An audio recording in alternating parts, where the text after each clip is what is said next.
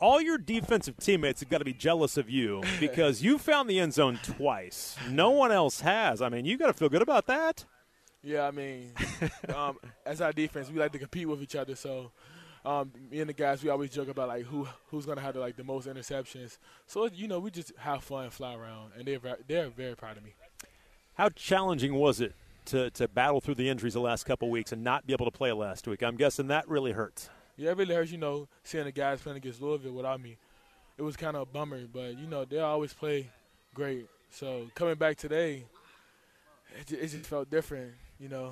All of us flying around, and I just felt excited to play today, for real. I'm sure. And then just to kind of get back on track, again, you guys have worked so hard through this adversity and the 3-game losing streak. Again, you guys aren't used to that, but it doesn't seem like it's phased you, that you've stayed connected, you've stayed together, and it all kind of showed like that today. Yeah, we always take a game one by one, so we knew that we was on a losing streak.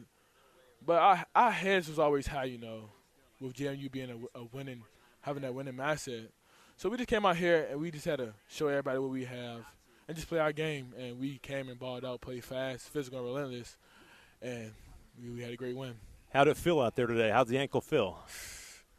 It was a kind of. Did it bother you? A little bit, but you always got to fight to the end. And I knew the guys needed me, so I couldn't check out early, so I just pushed through it.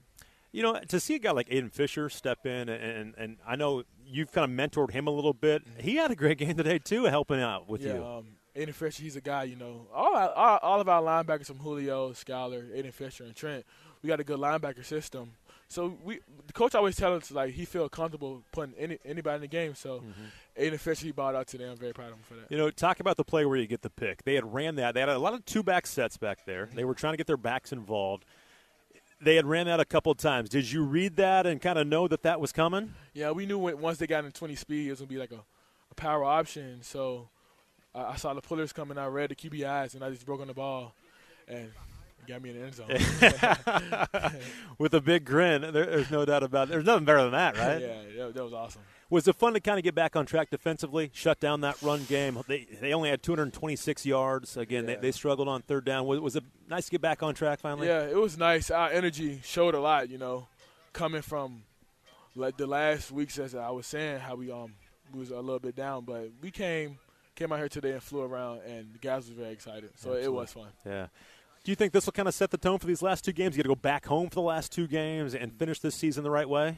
Definitely, our energy is up right now, but we still got to take a game by game, and we got a nice team coming in, Georgia State, and we just got to be ready. Watch film, it would be good. No doubt you will be too, won't you? Yes, sir. Congratulations, my man. Thank you. Appreciate you.